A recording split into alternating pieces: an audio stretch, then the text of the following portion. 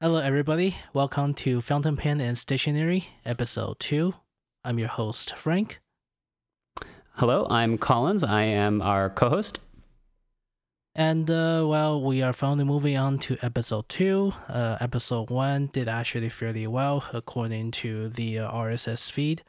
So, today's episode, I guess we will be discussing slightly more in depth regarding to our everyday and our general fountain pen nib usage and the experience with our different type of nibs.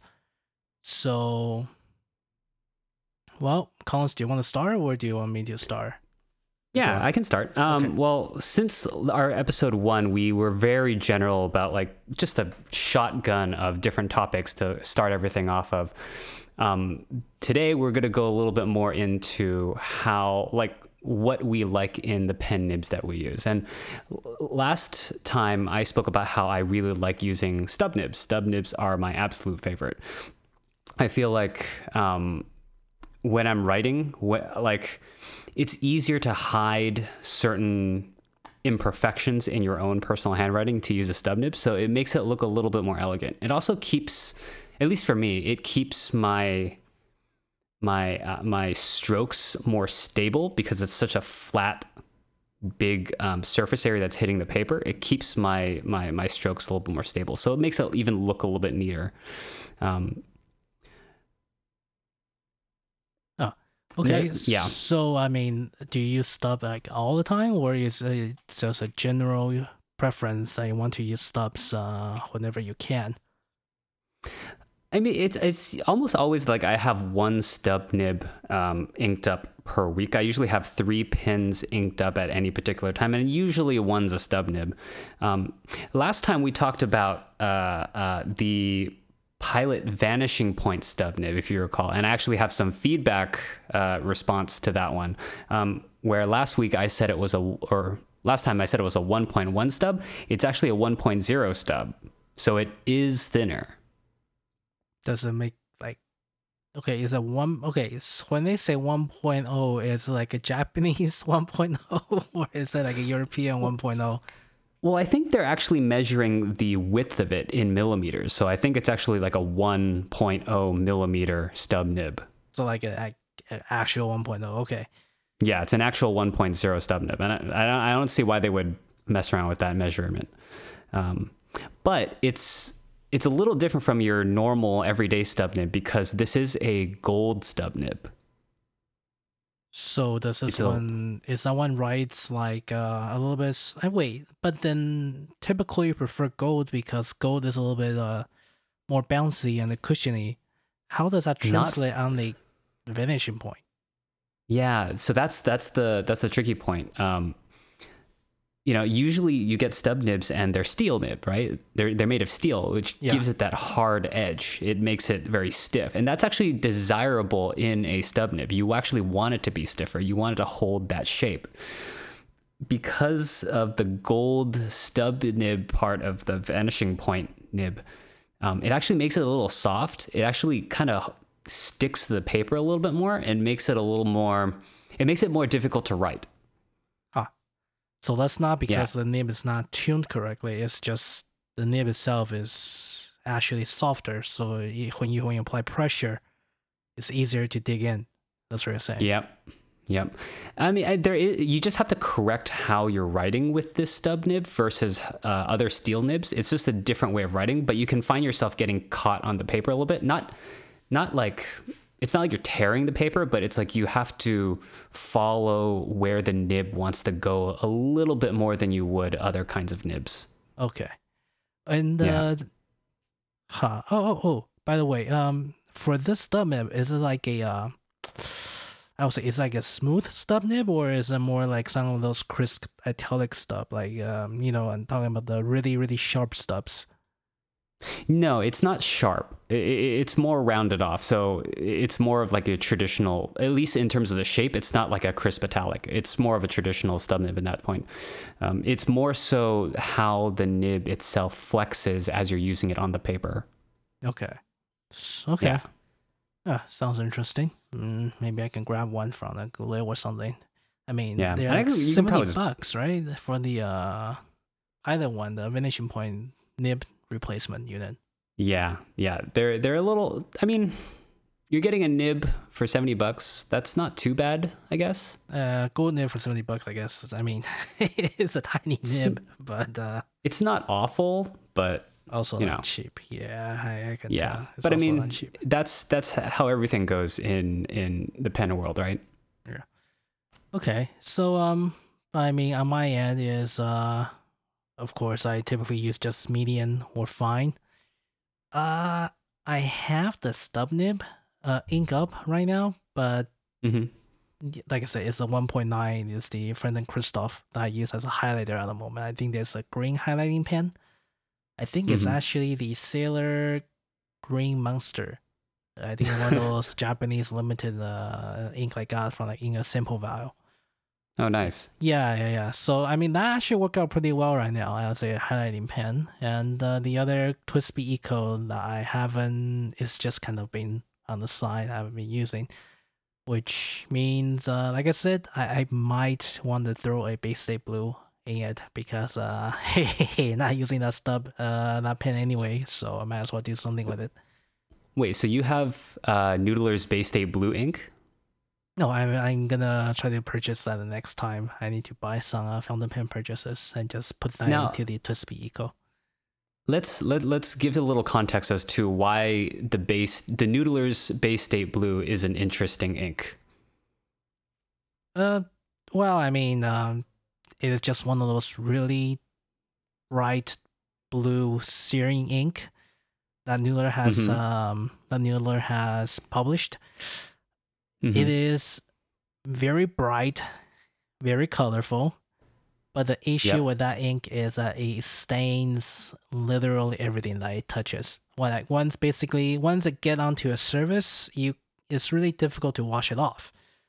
And I believe the only way to wash it off is to use a water with a 10% bleach to get a color get rid of a color. So once you use that, I think it's like a permanent pen to use it unless you want to start nuking your pen with bleach, which is not recommended for most pens, I would say.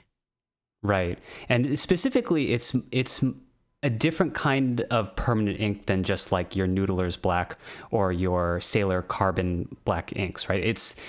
It doesn't just stain paper, it also stains the cartridges that use the ink, which is specifically why Noodler's Bay State Blue is so interesting. Yeah, it's not a permanent ink. At least it's not labeled as permanent ink. I don't think. But then it's an eternal ink. I don't even think Noodler stay labeled as eternal because eternal is a very specific word that they use for like anti-theft, anti-production stuff. It's not even labeled as eternal, but it's very stainy. It right lingers. Word. Yeah, Bay State Blue basically. lingers. Yes. So yeah, that's what I plan to do with my current stub for Eco. I mean, I might as well do something with it. Other than that, I think my most used nib is just a normal median fine nib. I think I have a the green what's the green called from Lamy? I think Lamy Petrol. That is currently in my Pen BBS, the short little one. The Chinese one where you Yeah, and I think I also that one is interesting because I did not realize that until I just inked it in now. The Pen BBS nib is really dry. Like the petrol's supposed to like have a little bit of color variation. I think if you use it in concentration, it even sheens a little bit. Yeah, the petrol has a little bit of a sheen quality in the ink. Yeah, I don't see that at all. Like with the Pen BBS nib, you don't see it. You said the Pen BBS nib is a medium? It's a median. Is a median. Is actually closer to a European median. Okay. From what I can tell, but it's just really, really dry. So you really don't see any color variation from it. At least the one I have right now and the other two that I own, they all tend to be dry, right on the dry side. But then the one I currently using dry is especially dry. I think I need to probably take out the nib and kind of fix it if I can. Yeah. And I tend to go away anytime I have like a dry nib or anything like that. I tend to just not use it. Really? Like for me, if they are too dry, I will like try to fix it. Like I think How do you? the Prera, the Pilot Prera and the Pilot Cavalier, they are both really they're really on the dry side at the beginning when I owned it. Actually, I think throughout college, actually the Prera runs especially dry. The Cavalier runs a little bit more wet. I always thought that just the nature of a pen without doing too much research back then. So I just kind of accepted it. Like I kind of accept the fact that if I put the my gray ink back then, the show you, what's that one called? The Gray Pilot Erasmus. I have it right here. Fuyu Shogun. Yes, that one. Fuyu Shogun. If you put that one in there and use a Prera, which is a fine nib, I can barely see that color on any kind of paper. So after a while, I just don't use a gray ink in that pen. So the Fuyu Shogun is a Pilot Iroshizuku gray ink. It's a shading ink. Shading ink meaning that like as you're writing it, it'll show different levels of depth in the color as it goes from lighter to dark, as where you're pressing the pen harder or when the ink pools a little bit more, you're going to get a darker color. But if you're using that ink in a very fine tip nib, you're not really going to see all that much because it's kind of light gray. Yeah, correct. And not even just fine nib, I think this is the amount of water, the amount of ink that it lets out too. Yeah. Just give out so little amount of ink that there's no room for variation in terms of the color. So, I mean, for a while, I always thought that's the case until I got back in the hobby after I started working. And from the looks of it, I took it under microscope. The Prera is actually super, super tight on the nib. And I need to open up a little bit. And after that, I think it writes a lot better than before. Oh, so how you were talking about? You talking a little bit earlier, and I kind of want you to go a little bit more in depth in that. So, if you find that you have a pen that is a little more dry, how do you make it more wet, or how do you modify it to write better? So, I mean, for what can I say? I would say nib tuning is a little bit on the dangerous side. Of course. You're always putting your own pen at risk when you decide to mess with it, right? But but let's say you have like a throwaway $10 pen you want to mess around with, and you needed to write a little bit more wet. How would you go about that doing? Okay, how'd you go about doing that? So let's say if you start with a Safari, not Safari. What's that one called? The $9 pen, Varsity. The $9 ones, you basically cannot refill pen. Well, technically it can be refilled if you really want to make it. But the Varsity Pilot, the Varsity fountain pen. If you can always, if you look at the nib carefully with the ×10 or ×30 microscope, I would typically recommend at least a ×20. Even though I think the most majority pen shop sells a ×10 because ×10 is probably the most common and the easiest to use. But I would say try to get a ×20 or ×30 if you can, because they do help you to narrow down the issue a little bit better, because of course it's a bigger zoom, but at the same time it's hard to use. But with a ×20, ×30, if you zoom in, you can probably see how tight the time is together.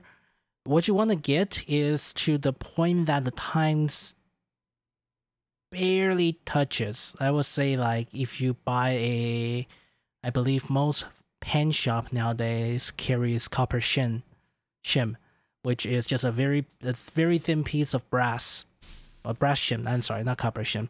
brush shim, and then some people use it to clean their pan. I use it to tune the nib sometimes, and what you do is you want to get to the point that the brush shim can just fit into the tip of a pan with a very light pressure. I think that at that point, that's actually a pretty good place to stop tuning your nib. Because if you open it too wide, you're gonna get the interior of your nib is gonna open up too wide, and they are not really fine grinded in a sense, because they want to avoid baby spotting, like we previously discussed in the other episodes. And if you open up too wide, your pan will become scratchy again, because the rougher you can also get interior will get exposed. You can also get hard starts, right? Because if you're the fountain pen nib works based on capillary action, right? You're allowing the liquid to flow through the two tines of the pen nib. And so if it's too tight, it gets really scratchy. It doesn't have enough water flow or ink flow. And if they're pulled a little bit too far, then there's no capillary. The capillary is too wide for there to be adequate ink flow, and then you just have a dry pen. Right. Like, I think ideally from the breathing hole, which is the center, you see like a little center, either a square, a circle, or heart shape. There's a hole punch in the middle of your nib. And the slit... Some pens don't have that, and it's interesting. But really? Most pens will have it. Like, there's the Faber-Castell pens, some of them don't have that hole, and I'm not actually sure why. Like, maybe it's just a little bit wider at the base and it just narrows, so you don't need the hole. Not sure why they don't have one, but interesting. They don't. Huh. Okay, I need to look it up on that one then. Yeah. But yeah, I think generally from the very top of a slit, you want it to like slowly narrow down toward the bottom. Okay, so I mean let's slowly narrow down the bottom, so the capillary action was still able to lead your ink from the top all the way to the end of your tip, because capillary the water flows toward the closer side, basically, the more narrow side, not closer side, the more narrow side. There is a how do you say it, a cheaper way of doing that, of modifying your nib, and I do that with air quotes with my fingers. There is a cheaper way of doing it, and it's a more dangerous way of modifying your nib, which is to lightly press down on the paper with your pen, which will obviously. I mean, okay. Oh man. I would not recommend it. No. No, I would definitely not recommend it. I think JetPen actually put that as their primary recommendation of how to tune your nib. Mm-hmm. I think what they show is having a backup, having your finger press firmly against the back. Actually, you know what? Let me just look it up right now. JetPen, tuning, fountain pen. But it is a very dumb way of forcing your nibs to spread out just a little bit. But the problem with that is that you are far stronger as a human being than that tiny little piece of metal. So it's extremely easy to just immediately smash your nib wide open, and you'll never be able to use that pen again. Yeah, okay. No, that's not even the issue. The issue is, okay, they under their option is check the nib slit. And they talk about how to align it, and what they show is you press like where the hole is, and you press down on the paper. Okay? That is okay.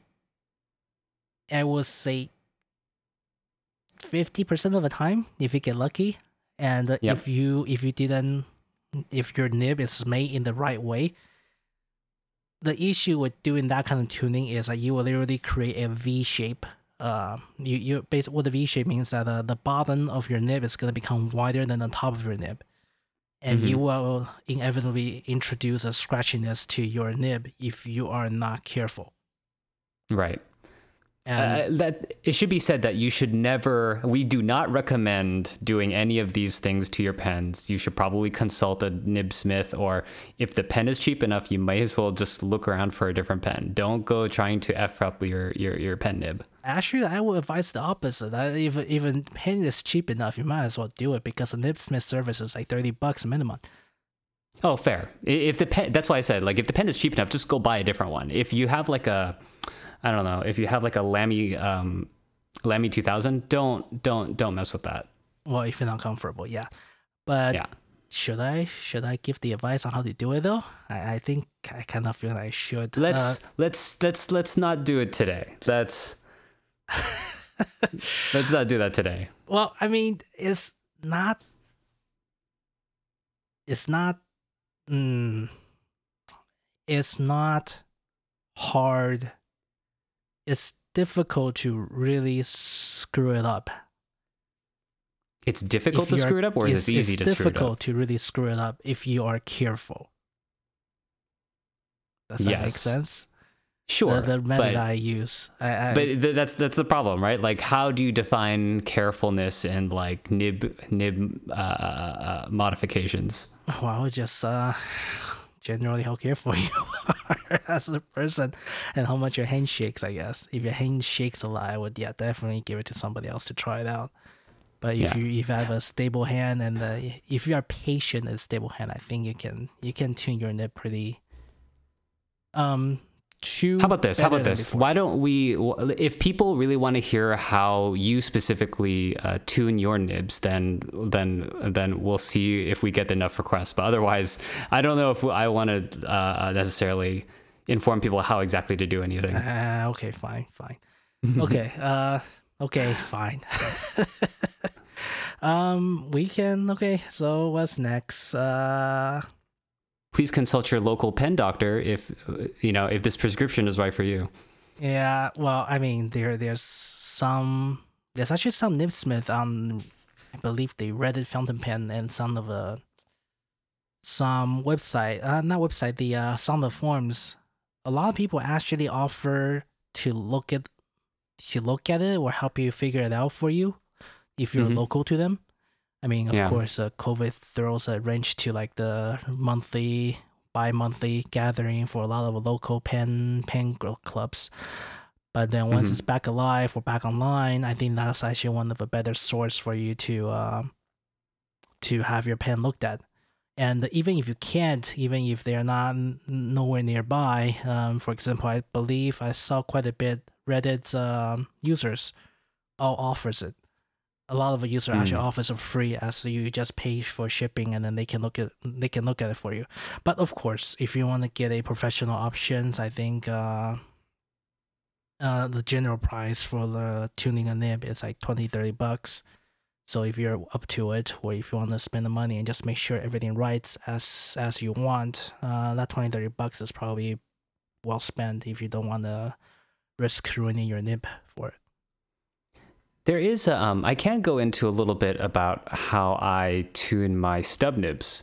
So, I mean, stub nibs are a little bit easier in my opinion because they're just a flat sheet of metal. There isn't any kind of tipping material as far as I know. Do you know? I think it's just the flat sheet of metal, isn't it? No, that is only for the steel version. Most of the gold just for the version, steel ones. Yeah. Most of the gold version actually comes with a lot of tipping material. Actually, more tipping material than normal. Yeah, but the gold stub nibs are a very different kind of beast, as we were talking about earlier. But if we were talking about just the basic steel stub nib, I find that sometimes when I get one, they can be a little scratchy, depending on how that stub has been cut. And so I think Goulet pens, Jet pens, they all sell like a very, very, very fine grain, like sandpaper, like a fine abrasive paper. And you just take your stub nib, ink it up a little bit. You don't want to do it dry. You can ink it up with like just some throwaway ink, like one of those cartridges, those blue and black cartridges that you get with your pens that they give you for some reason, but none of us ever use. So I just put one of those in and just do figure eights on that abrasive paper. And what that'll do is you're not really going to ruin the stub nib. Like all you're going to do is just try to like smooth out that edge so that when you're writing with it, it's a little smoother. And that's the only real kind of nib tuning that I'll do is getting that stub nib to write a little the middle stuff cleaner. Because I mean the worst thing is you just gonna shorten the nib a little bit and redo it. Right. It's fine, right? Don't do it to a gold stub nib. Do not do that to a gold stub nib. That's a terrible idea. But with a steel stub nib, I think that's a pretty easy thing to do, especially with how cheap stub nibs usually are and how cheap the abrasive paper is. And if you just want to do it, like it's pretty easy. Yeah, I think the abrasive paper you're talking about, well, there's two kinds, right? There's a micromesh, which is a typically a 12,000 grit backed cloth. That's micromesh, and then there is also the mylar paper. Yeah, it has like mylar paper. 0.1 micron, and mylar paper it is a plastic back. And I think the difference between mylar paper and the micromesh is an interesting thing. Okay, micromesh actually has a rougher grid than the micromesh. But a lot of users think that they actually get a smoother writing experience out of like smoothing out their pen and nib using a micromesh instead of mylar paper. Yeah, I found better use out of my mylar paper than the micromesh. I just like using it. Okay, yeah. So because the main thing is micromesh, it is a rougher sanding material, but it also has it is soft backed basically. So when you write it, it gives, and if it gives, it actually rounds off the edge of your pen and nib. So due to that, it's actually a little bit it will create around the edge basically as a finishing product. It will not create a finer finish, but it will create a rounder finish than a mylar, assuming you didn't rotate your hand enough, or you didn't rotate your hand as much as it needed. And the mylar is plastic, so if you put it on the hard surface, it won't move. But if you put the mylar paper on like a really soft material, like leather, thick leather, or like just a mouse pad in general, they can give a little bit, and they can give you a little bit better finishes if you want. Yeah. For between also if you're really short on those tuning materials, you can use nail polish sticks, like really, really fine. I believe most of the time they're called polishing grade. They are gray colored.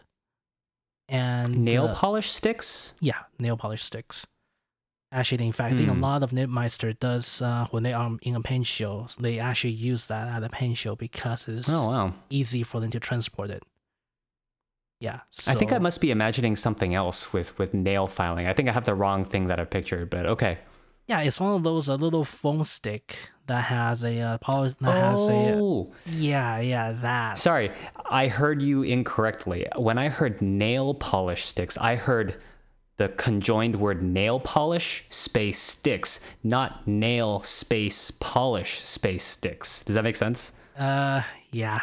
Yeah. So it's those multicolored like bars that have different abrasive grits, right? And so you go through each individual one to polish your bare naked nails. Yeah. So yeah, those would totally work. Yeah, you just want to use the finest one. Like don't use any of the other grit, but just use the finest one and you'll be fine. And actually the interesting thing is for nail polishing, for nib polishing, like smoothing out the nib, like when some people say that the nib they got is a little bit rougher than like, they want to round it off, they want to polish it a little bit. This kind of complaint actually doesn't happen in Asia as much. Like in Asian forms, especially Taiwan or Chinese forms, they actually I do not see as much. In fact, they have a term called, I think, baobi. It literally means you just use it and you use it enough so that the nib become the shape that you want. And so it's more like you're using the pen nib until the pen nib conforms to how you write. Yes. So they don't see the need of tuning it. they just see the pen as evolving, or maybe if you want to use like a gamer term, like the pen is leveling up to the experience that you're using it in. Yeah, in a sense, you kind of just break in for cars, for car people, you just kind of break in the pen. But then, Or like headphones, you break. There's a break-in period. yeah, it's just a break-in period. It's not like hours, but like months. Yeah.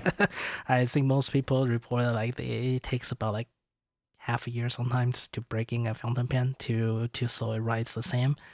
And because of course they use a normal paper, they don't use any like sort of abrasive, so it has to wear out the rough edges enough to the point that it actually feels smoother. And paper is actually is a slight abrasive in and of itself, right? So I mean, not super abrasive, but there is a surface to it, and it will impart friction to the pen nib. So over time, it's going to wear. Yeah, but I think if you use a better, like higher quality paper, the wear actually slows down a little bit, because the much higher quality paper, they are not, most of them are coated. Right. Yeah, so the coating actually stops the abrasion a little bit, in my opinion, compared to, so what you do, brown bag, which is super abrasive paper compared to the rest. Right. And so what you do is you take some of your, computer paper and just go to town on that for a couple of days, and then you should be fine, right? Not even normal computer paper. Some of them use a copy paper. Yeah. Yeah, the clear copy paper, because it's super rough, and they try to use that to smooth out the nib a little bit. When they don't have Mylar or polishing, and they don't want to get too aggressive with it. That's some of it actually does use that. And some people recommend, I think some people on the forum recommend the paper bag here, like brown paper bag, but I personally wouldn't recommend it because there's too much fiber in the nib. So when you go to like get to go at some restaurant, just take that bag and just rub your pen on it for a little bit. Yeah, I mean, that's basically the idea, but I wouldn't do it.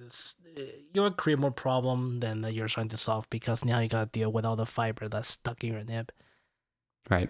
And I think, okay, going back to, we had some feedback on where we are, because you talk a lot about how Asian communities like Taiwan deal with pens. So where are you located? Well, we are both we're in USA, and we are on the West Coast, basically.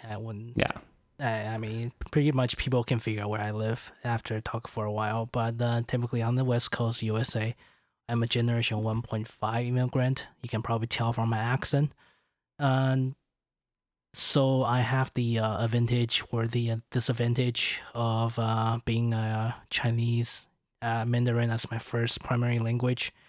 Now it's probably more fluent English. Well, my English is probably more fluent in terms of speaking, but somehow for some reason reading Mandarin is still faster.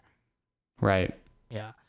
And yeah, so I mean, I read both forms in different languages, and it helps me to get a little more information compared to a pure English only form. And it's interesting to see how different culture and the separate cultures approach the fountain pen hobby in general. Yeah. So I'm from, I was born in the USA, and I'm also on the West Coast of the United States. English is my primary language. I do speak some other languages, but English is primary language. And yeah, West Coast United States. I mean, you're second generation, right? What, second, third?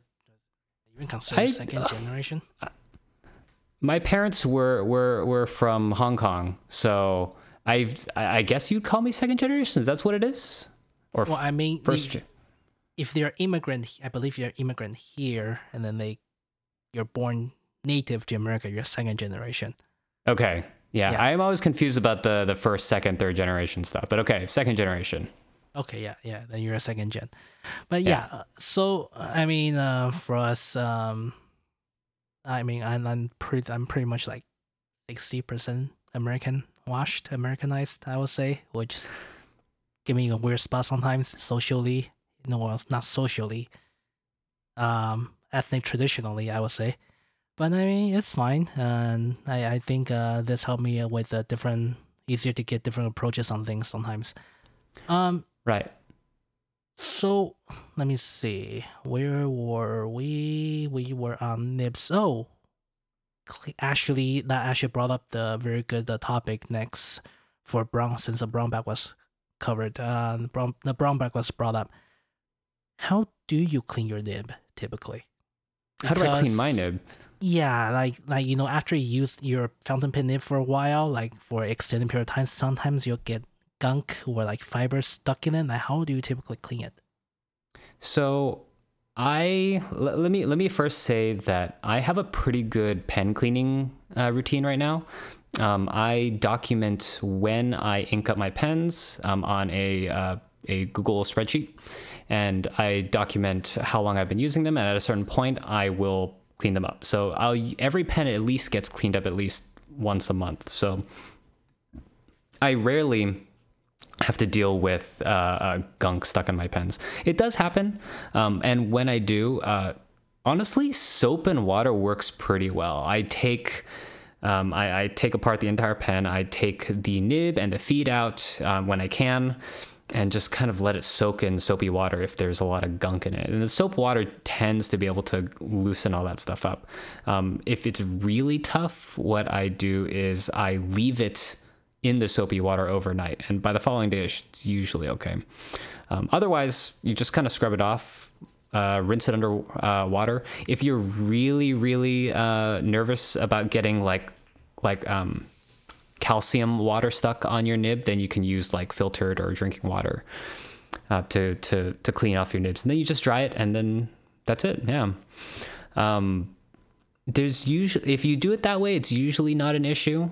My main problem with cleaning pens is more so with the cartridge, or the either the converter or the cartridges, or the piston fillers. The piston fillers are always a pain to clean up. Wait, why would you have issue with cartridges though? Because wait, how do you clean your cartridge? I usually do the method where you suck up water and then you twist it back out. You suck it up, you twist it back out. Sometimes you can get water on the opposite end of the plunger. Sometimes you just don't get the ink out. It depends on the cartridge. Like, I feel like the Lamy cartridges are a little bit harder to take apart. Wait, but that's converter though. That's not cartridge. Sorry, my bad. Converter, not right? cartridge. Okay. Converter. Sorry, Okay. my bad. Yeah, because I thought word. like cartridge that you just take a needle, you just take a blunt point needle and just flush it out if it's a cartridge. Sorry, I don't use cartridges. I have a giant box full of those that I have never used. Really? I actually use cartridge quite a bit nowadays because Really? I find it, yeah, because I find it easier to clean using it. I mean, look, okay. So, converter, it is, what's the easiest for me to say it?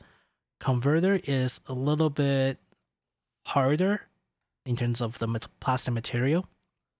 So, like, for example, on my Nakaya and on my other pens, sometimes I felt that if I consistently unplug and plug it in using the converter, I might wear out the plastic either on the pen itself.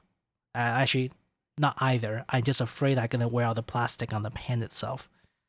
So with a cartridge plastic is super soft. Right.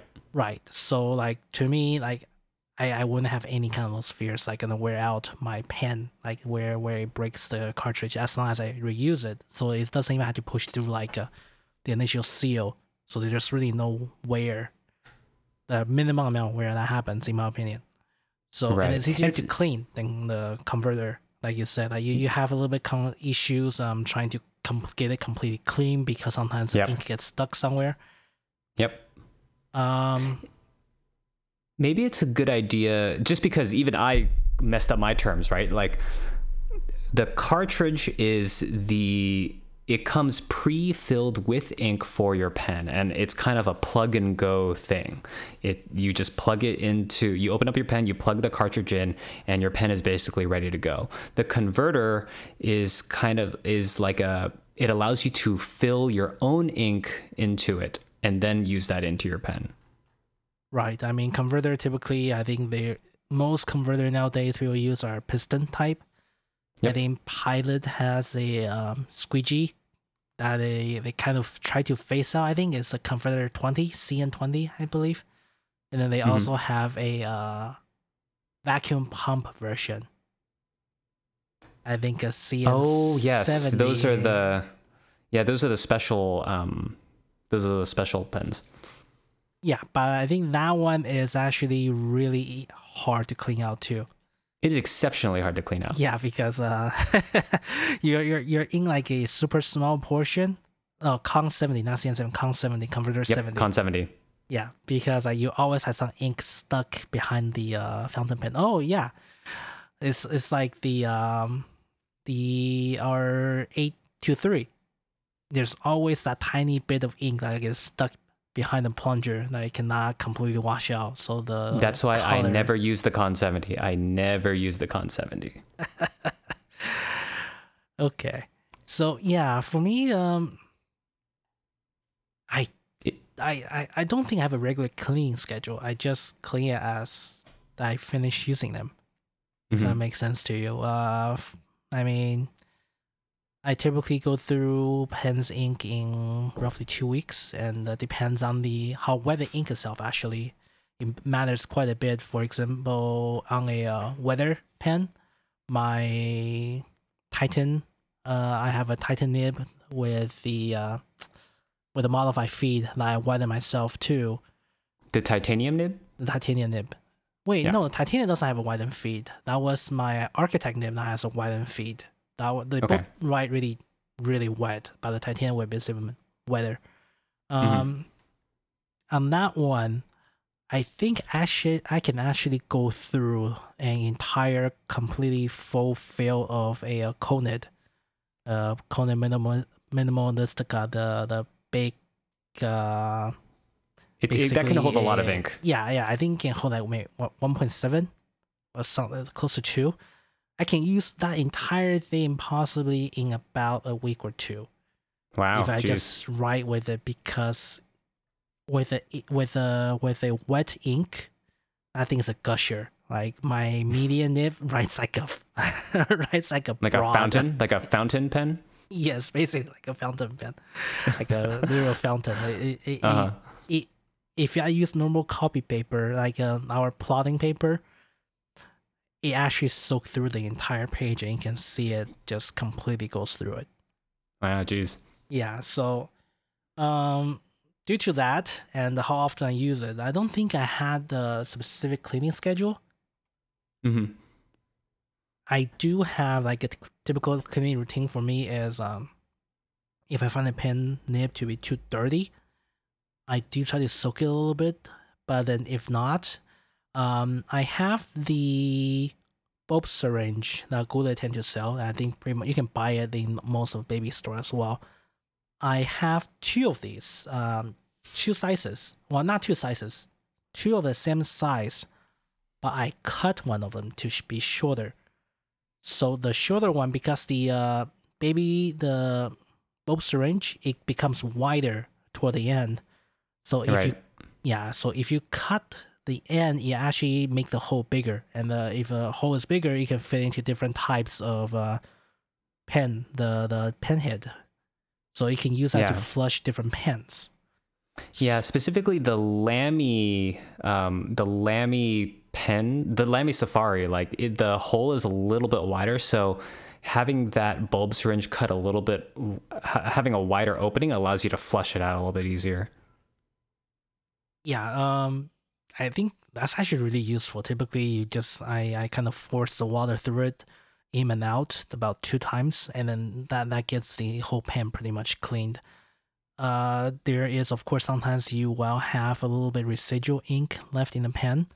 And when that happens, That's I just fill the cartridge converter. Actually, I don't even do that with cartridge converter pens because you can just completely force flush it. yeah. I do For with pist for, yeah.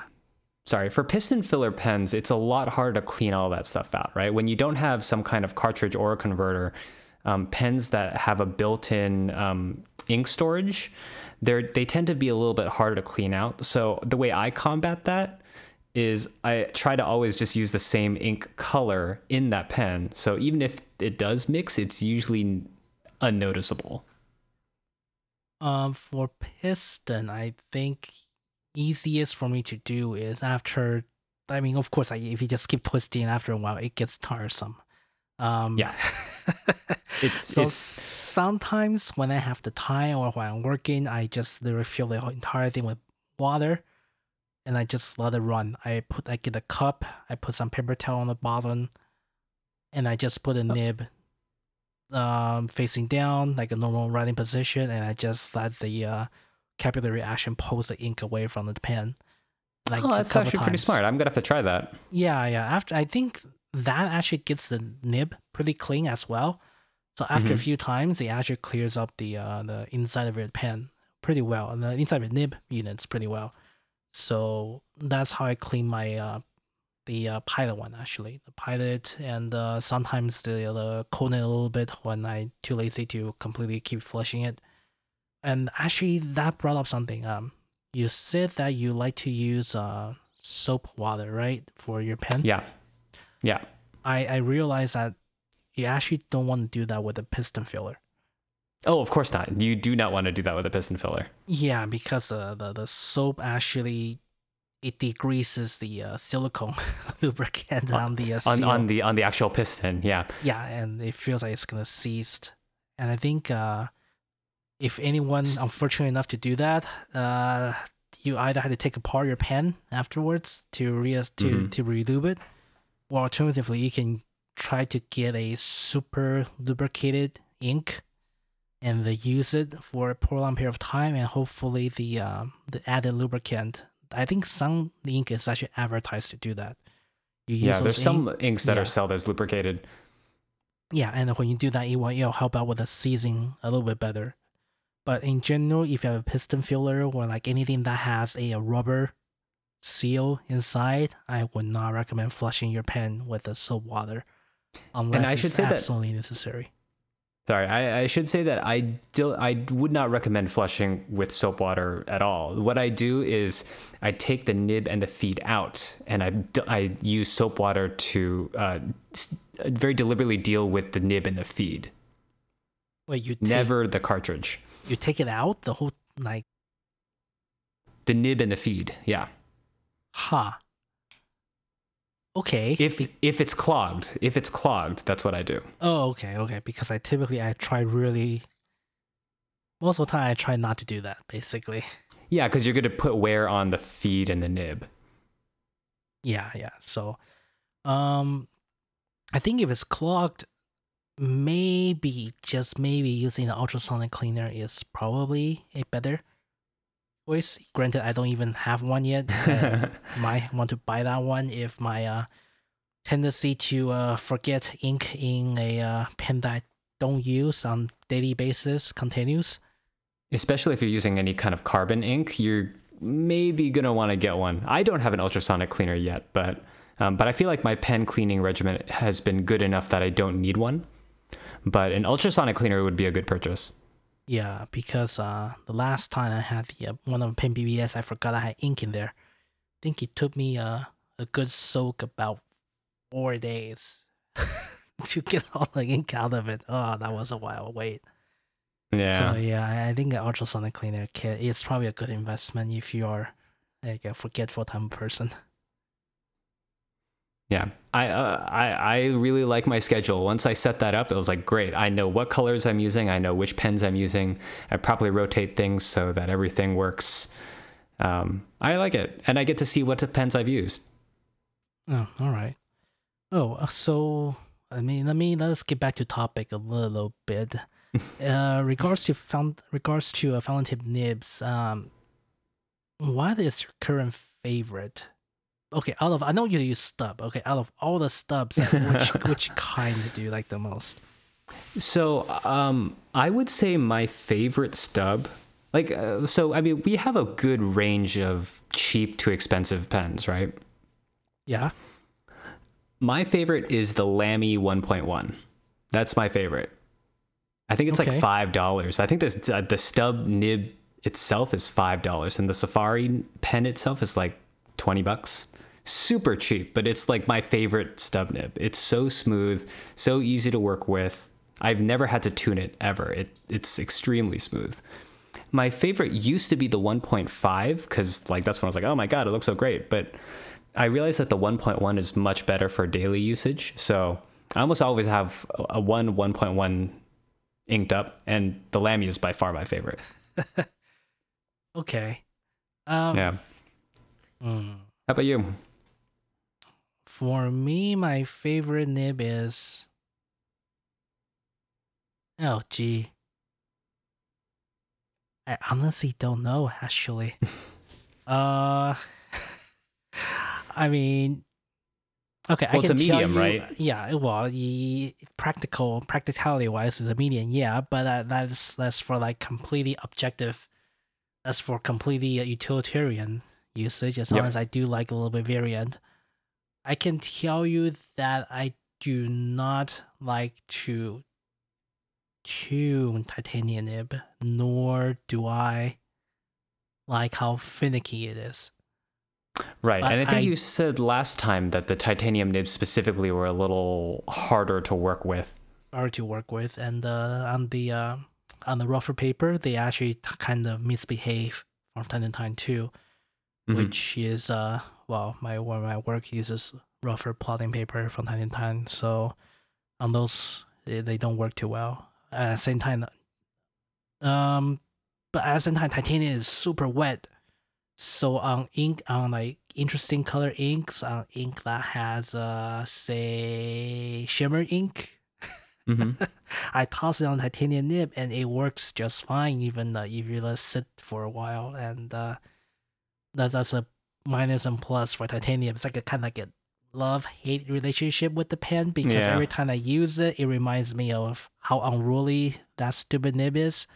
But at the same time, it is a nib that gives you a lot of it has a slight variation in the width if you just press down a little bit. And sometimes that nib is just so wet so that it expresses the ink really well in terms of a ink special shading properties and such. You know, So you're making me want to use my titanium nib again. I have my titanium flex semi light flex nib. I should probably ink that up next time. yeah, I Haven't will used give it it in a a while. try. I think you also have the same issue as the initial roughness. But I mean, if you I think for titanium nib, you if you stick with really good coated paper like the Rhodia 70 or 80 gram GSM Mm-hmm. or even Tomoe paper Tomoe paper. Tomoe paper Rhodia We're Maruzen gonna have to Nemesign do an episode. We're gonna have to do an episode on soon paper, on huh? paper. Yeah, we haven't talked Right. about paper at all, basically. Yeah, we should probably do the next episode from paper. Yeah. Yeah, if you use those, like if you use higher quality paper, I think titanium nib will actually work really well. Mm-hmm. So there's that, and um, the Naka elastic nib was actually I like it a lot actually. It is more I would say I prefer that more than the FA nib of the Pilot Uh huh. I because find that I find that the FA nib, like, it's great when it works, but I get so many false starts, hard starts on that. Like, I ended up not using it anymore. I probably need to tune it, but yeah, haven't used it in a yeah, while. I mean you kind of I believe you actually widened that nib a little bit. So maybe you did a little bit too much. So now it's having a little Maybe. bit of I an don't issue. know. I'm not sure, but I don't use that one quite as much as like my some of the other flex nibs that I have. Yeah. So I mean the for me the elastic nib is actually it's just a really soft and cushiony feeling when you ride it. It doesn't really change much in terms of a width and stuff, but it just feels really soft. Like the tactile feedback on the nib and the pen is. That's more of a really writing smooth. experience thing, Yeah, right? yeah. So I actually like that one quite a bit. Is softer in a sense. Actually, yeah, it's actually softer than titanium nib. But then it also has the issue with being unruly on that nib. So I had to be careful with the ink selection for that nib due to how soft that nib is. So yeah, I guess my two favorite nib are titanium and the elastic nib, even though those two also give me the most trouble. Well, sometimes you like the things that are just a little bit harder to work with, right? But they stand out in your mind. Yeah, they definitely stand out. Like, but I mean, you have all the stuff that I use and the medium I use. I can just pick up and write any time, and they're definitely workhorse pens and nib that I'll just pick it up and have no issue working with them.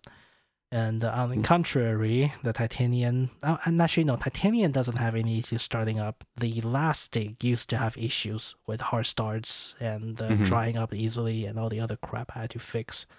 Yeah, I remember you had initial issues when you initially bought it. Yeah. I think I almost returned the pen, but I figured like it was a relatively expensive pen and don't want to go through the postal system, possibly getting it lost. Yeah. And so I just took it myself and tried to fix the nib. I think it took me probably close to 16, 20 hours total.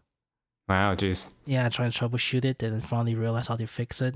It's a learning experience, but then and you took some major risk there. That's not a cheap pen. That's the most expensive pen between the both of us. Yeah, I mean, I just look at it. I mean, if you take it out, the really only risking part is your risk damaging the grip section. So I think the grip section, and well, technically, if you replace it, it's gonna look a different color. But what are you gonna do? I mean, for me, it's either that or send it back to USPS and risk losing the pen, which Altogether, right? Yeah, I'm not gonna do that. So screw it. I just decided to take it myself and try to fix it, which I did. It just takes a lot of research and a lot of experience. Not a lot of experience, a lot of pain, I would say, in a sense, because I cannot really work on anything that is in front of me for too long, or else my hand goes numb.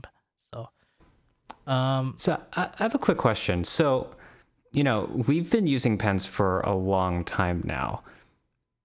And we talked a little bit about like what our favorite nibs are, but like what was your favorite nibs over the span of time, right? Like I remember you used to love the extra fine nibs, right? So can you talk about your evolution of your favorite nibs through time? I wouldn't say like evolution. It just like slightly slung. It just more and more adapting to what I'm using. Fine nib was okay when I limit to just writing in journals and notebooks, but then when I need to start writing on like general copy paper, like slightly worse quality. Okay, I wouldn't say slightly worse quality, very much worse in quality because my company buys really crap papers. Like most companies buy, not fountain grade pen paper, right? Most companies don't. Some of those papers are like I think the cheapest GSM our secretary can get her hands on because of course she want to keep the cost down.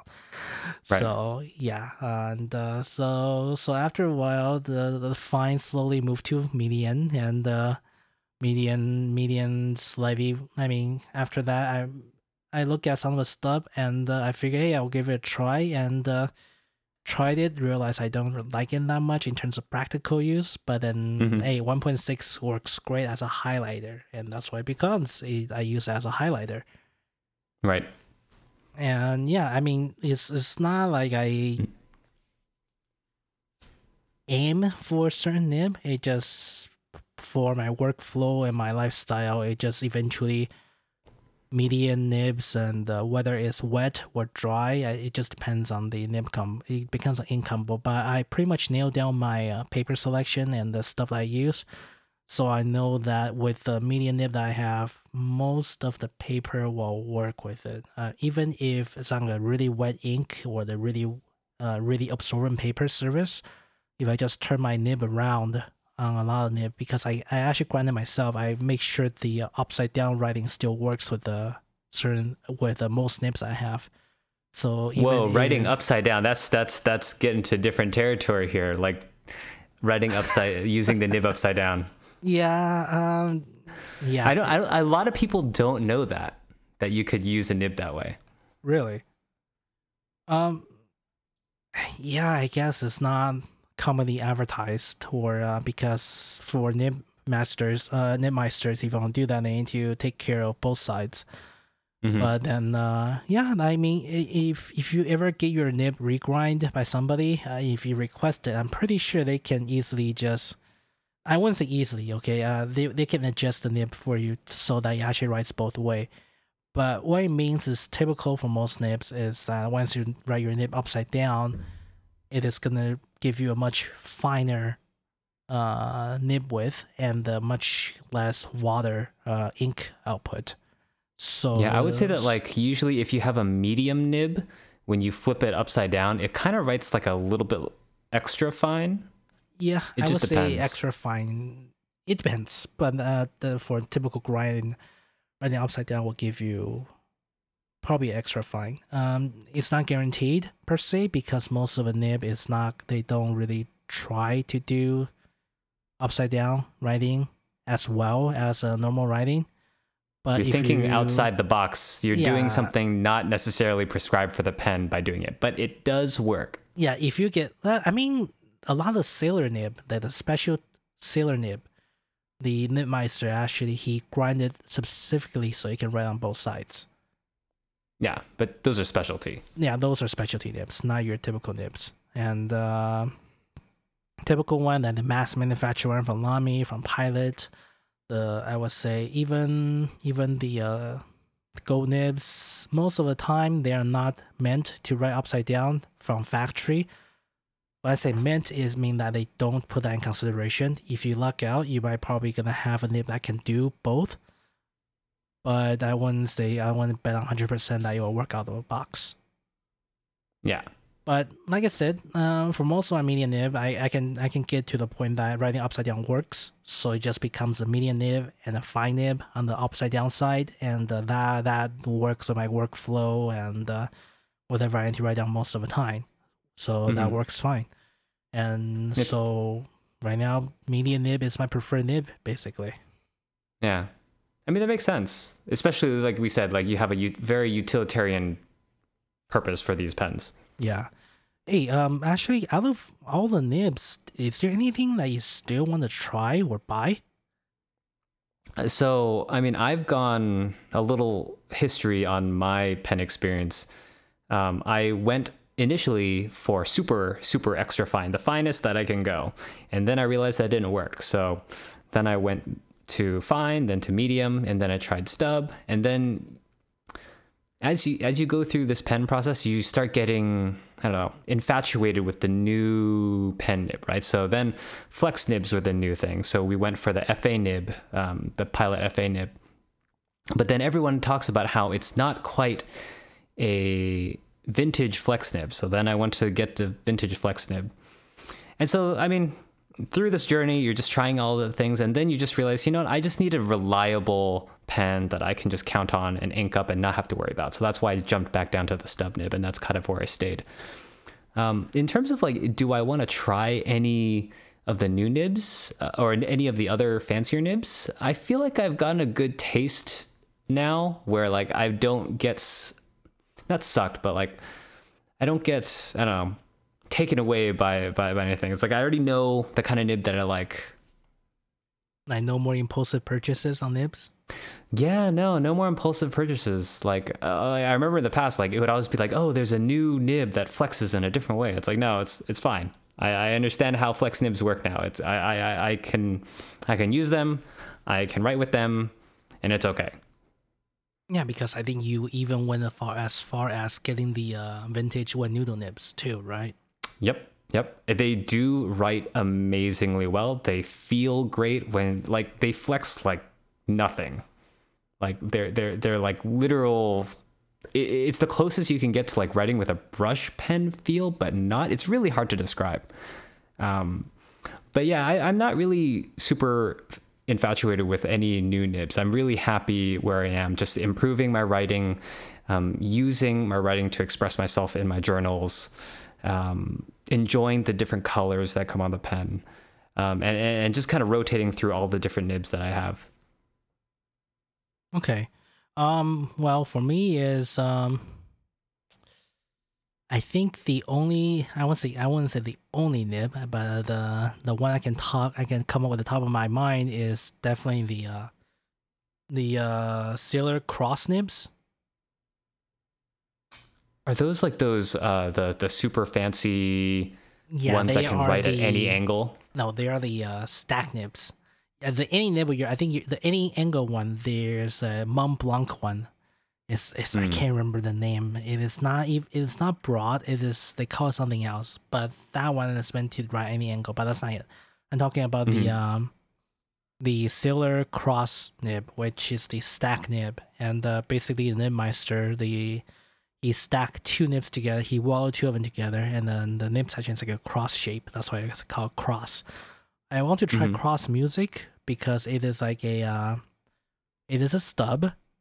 No, it is not a stub. I'm sorry. It is an architect nib that is super thick with a vertical strike at a certain angle. But then they also become much finer as you tilt up more to a 90 degrees angle. So that is a nib I want to try. I do remember the older series because like the new cross music is not compatible. They made the nib specifically so I think it costs like $700 now, man. That's an expensive nib. $700. That's super expensive. Yeah, like, I get that. Like they welded two nibs together, but geez.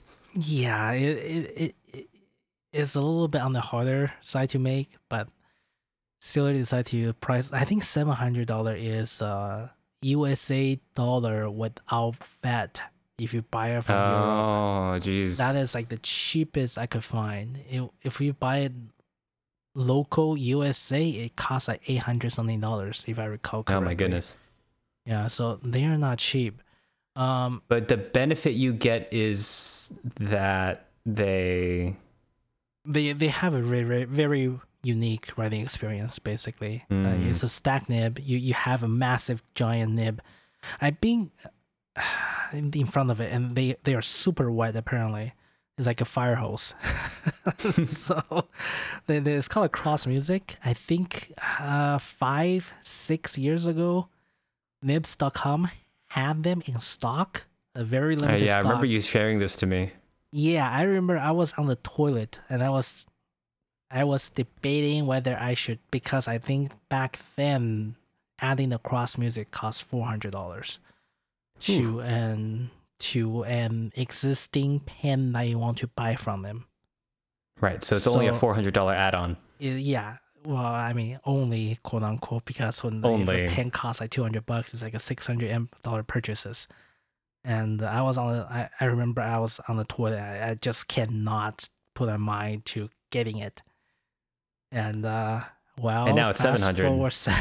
Yeah, fast forward, now it's freaking $700 or $800 for that, for a non-exchangeable version of the nib. Like you cannot put the other nib pen because I made it differently. So that's the only one I'm really looking for. I think a lot of the newer generation Nibmeisters, they are working on stack nib, but they are in so limited quantities that it's hard for me to get them.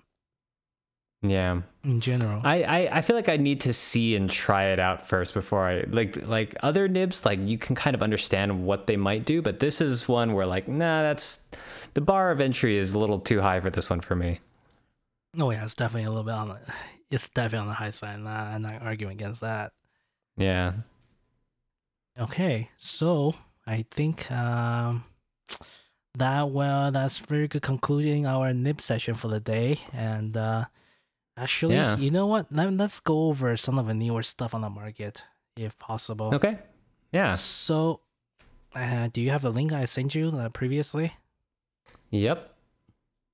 The You got it right here. Yeah, the new Pilot Vanishing Point LS. Did you see that one yet? Yeah. So, you know, I'm a person who wants to say that they can make logical purchases and logical choices, and I already have a Pilot Vanishing Point. But when I saw the push on that, I was like, oh, okay, that's pretty nice. It is. We should put the video in the show notes or something so that people can click on the link. But it's basically the Pilot Vanishing Point is a pen. Unlike most fountain pens, it is a push. It's a push pen. So you push the button. Clicker pen. Clicker pen. I'll click it right now so you guys can hear it. Right, you click it and the pen nib comes out of its encasing, and you can write with it. And when you're done, you click it, and it'll go back in. Right. Well, this pen apparently, when you click it, it has like a slow. What's the word? Actuation point? Like it. It's just. Yeah, it's like a slow retraction. I don't know how they did it, but then it is. Yeah, it has a really smooth movement. To go back into. You know how like when you're in like a model home and you have those like kitchen drawers where you open it and then you try to slam it shut, but it doesn't slam shut. It slowly closes itself elegantly. That's like what this. Yeah, soft close. That's what this push pen will do now. And that's like, oh, okay. That's pretty luxurious. I like that. I mean, I looked at it. I'm not sure I will pay $150 extra for it, to be honest. Mm-hmm. But it is very nice. It is very nice. It is very, very nice. I don't know. This is something I'm gonna put away in my we'll see in the maybe future. List. We'll see. It's in the what is it? I have a special section that's like window shopping. That's just like maybe someday. Okay, so next one is I think there is the Visconti Color Series. Yeah. Now Visconti is one of those companies that I have not really delved into. I've delved into most of the pen companies, but Visconti is one that I have not. So I like the Visconti series. I have some of their inks, but not their pens. I mean, personally, I've been eyeing their. I used to really want to try to get at least one of their. I believe it is celluloid suspended in acrylic. They call it something called Acryloid or something like that. They are their series.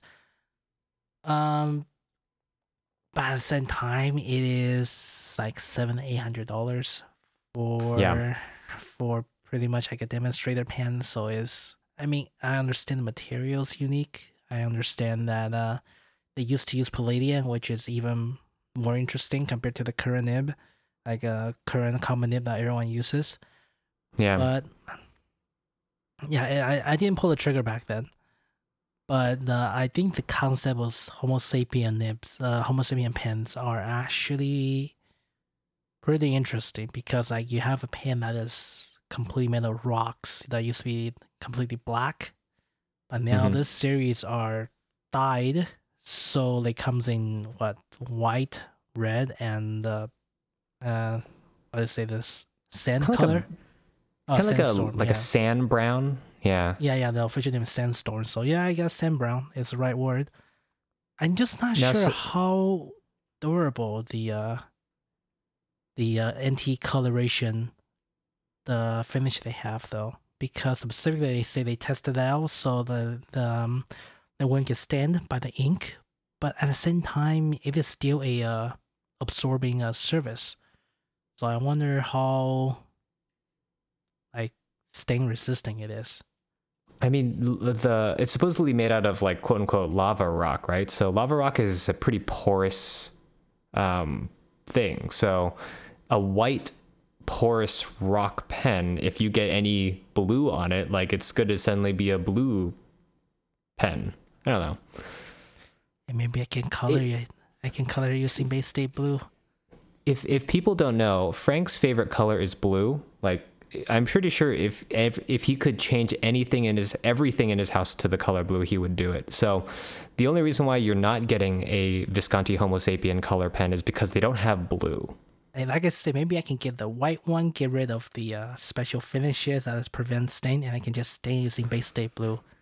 That would be the magic combination, wouldn't it? Like, just you might as well just try it, right? Like, just dunk your $600 pen, your new $600 pen, into some Bay State Blue, and then you suddenly have a blue pen. Yeah, but sometimes I'll stain my pen. I'll stain my hand every single time I use that pen. But I think, honestly, overall, I'm not sure I like the new color series. Because I like the fact the old black one. It's just like a really, even though it's not priced at the everyday carry pricing point, because it's still like $400 $500 pen, but I think the black one actually withstand. It is probably the pen that you can carry everywhere with you if you're not afraid to lose it. Because, and I think the black looks a little classy too. Of the three new ones, the white, the red, and the sand color, the white one would kind of be in my ballpark because I like that, but I don't know if I would go for any of these. If I was gonna get one, I would get the original one at the moment. Really? Yeah, I think if the red one is even like darker. Like a burgundy? Actually, burgundy. Like, in fact, like if I can mix the red one and the black a little bit, so it actually looks like molten lava. Maybe. Probably want that one if I actually create something like that. But for the time being, I think I still prefer the original black color more than that. But hey, this one apparently is actually magnetic cap closing system. They're magnetic caps. The other one is just a twist lock, right? Yeah, it has its own like a. I want to say it's like a hook and lock it mechanism. That's what they call it. So you kind of just twist the pin a little bit and locks in. It's like a little hook that is engraved into the cap and engraved into the barrel, so that you can close the pen and open the pen really easily. But yeah, and of course the next one is the Sailor Ink, the Studio 254 and the 224 series.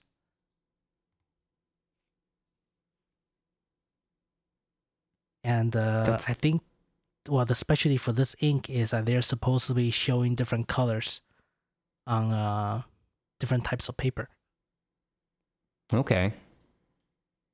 Yeah, I think, for example, the 254, it is... let me find the picture of it. Supposedly, they show 3 different paper. One of them is copy paper. One of them is... copy paper, top quality paper, and just printing paper. Yeah. Copy use paper, top quality paper, and so the colors will shade based on the paper that you used, or it'll have a different color depending on the paper that supposedly, you use. Yeah. If you use like, I remember now. The middle one, basically that ink sheens too. I think that's what it does. Okay.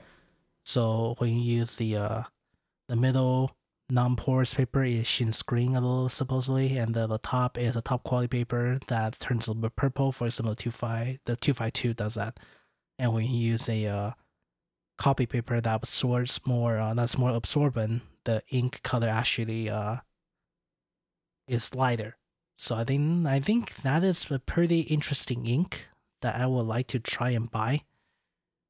Yeah, I mean, ink is definitely one of those things where, like, if they have some new color with some new ink color property, like, I'm totally down. Like, it's an easy bar of entry for me. Especially this is I've heard some people say this is really expensive because this is a 20 milliliter bottle for $18. I mean, it is pretty small, yeah.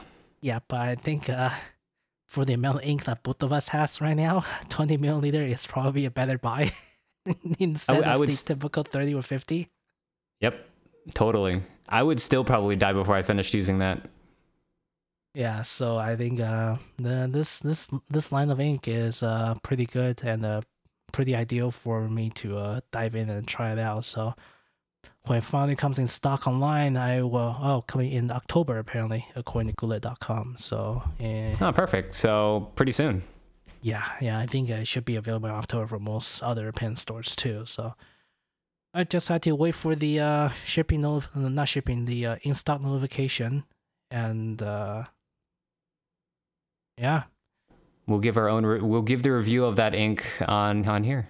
yep, and yeah. So I think we are dragging on this podcast a little bit, exceeding the 1 hour mark we set ourselves. A little bit, but it's all right. We got some new products to talk about.